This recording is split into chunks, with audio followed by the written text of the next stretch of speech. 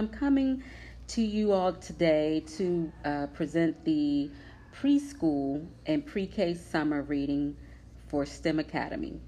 So this time I chose summer books because a lot of times when we get to preschool and pre-K, we have certain books that children have certain books that they are already interested in.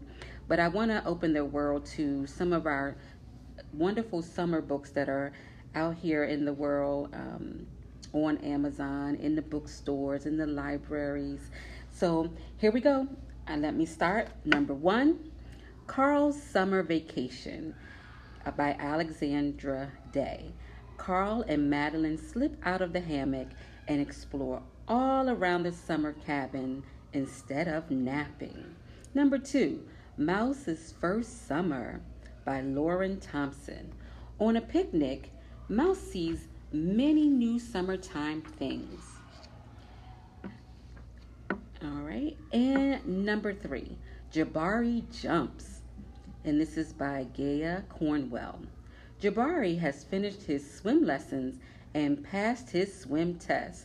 He is ready to jump off the diving board, or is he? Number four, Sun by Sam Usher. It is the hottest day of the year, the perfect day for an adventure. A boy and his granddad set off. Number five, Sandcastle that Lola built. And this is by Megan Maynor. Lola begins to build a large sandcastle. As others arrive and almost disturb it, Lola recruits them to help her. Number six, Yellow Ball by Molly Bang. Simple text with large, simple pictures tell the story of a ball that floats away from shore but eventually ends up home again. Number seven, Ready for Summer by Marthe Jocelyn. This simple book leads preschoolers and pre-K to think about what clothes are worn in the summertime.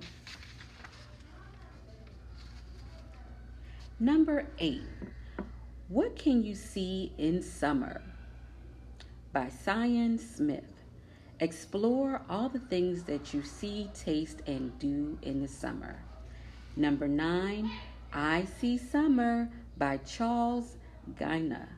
A simple book for younger children that follow a similar pattern. I See blank, exploring the sights of summer. Number 10, And Then Comes Summer by Tom Brenner. When the days get warmer and school is out, then you can have some summer adventures. Number 11, Summer by Tanya Thayer. With photographs and simple sentences, this nonfiction book gives an overview of summer. Number 12, Summer is Here by Heidi Gray. A fun look at how things around us are different in the summertime. Number 13, Let It Shine by Marianne Leffler.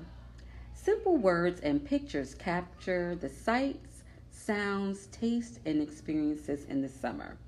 Number 14, Summer Days and Nights by Wong Herbert Yi.